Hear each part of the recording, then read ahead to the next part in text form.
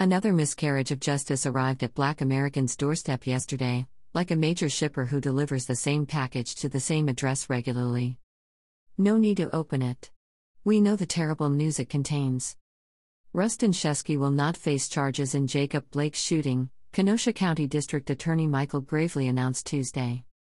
Sheskey, a white officer, shot Blake, a 29-year-old black man, 7 times in the back while responding to a domestic incident on August 23, 2020. Blake survived the shooting but was left paralyzed from the waist down. This decision follows a slew of similar news in recent days. On December 29, 2020, the Justice Department announced that the investigation into the fatal shooting of Tamir Rice, 12, on November 22, 2014, in Cleveland, Ohio, found insufficient evidence to support federal criminal charges. Cleveland Division of Police, CDP, officers Timothy Lohman and Frank Garmbach will face no charges. Adding to the situation is the December killings of 2 black men in Columbus, Ohio by white police officers in separate encounters.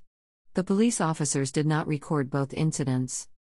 On December 4, Casey Goodson Jr., 23, was gunned down just as he stepped into his house by Sheriff's Deputy Jason Meade. On December 22, Andre Hill, 47, was killed in his garage as he held his cell phone by Officer Adam Coy. In both instances, the Columbus police officers claimed to have seen a gun and felt threatened by the victims. Is there something more sinister that we are missing about law enforcement in America? The FBI has the documentation to prove that white supremacists and militias have infiltrated police in the U.S. https://www.theguardian.com/usnews/2020/August/27/white supremacist militias infiltrate us police report. Congressional hearings are not enough. Real police reform and independent oversight commissions are needed to get to the root cause of unnecessary force, killing of Black Americans. Otherwise, we live in a deadly reality game that keeps replaying itself. Enter game mode. The circumstances, or shall we say the storyboard, is the same white male officer, Imperial Protector, must save humanity from the perceived danger of an armed black villain. The Imperial Protector must eliminate the threat with lethal force. Failure to eliminate the enemy would result in the possible world domination of a destructive force, Black Americans. The Imperial Powers warns, don't be fooled by the victim's harmless background as a law-abiding citizen, legal gun owner, or hardworking civilian. The Black American is an evil shapeshifter who has fooled his family and closest friends. The Imperial Protector had no other options. After the termination, the Imperial Protector returns to his base. His deadly capabilities are drained and powered down. He awaits further orders regarding his actions. The frustrated black masses unite and grow angry. They protest, create slogans, and march against the injustices. The Imperial powers dispatch bots to control the crowds and spot resistors. Bonus round. The Imperial bots grow bigger when they hit a prime resistor.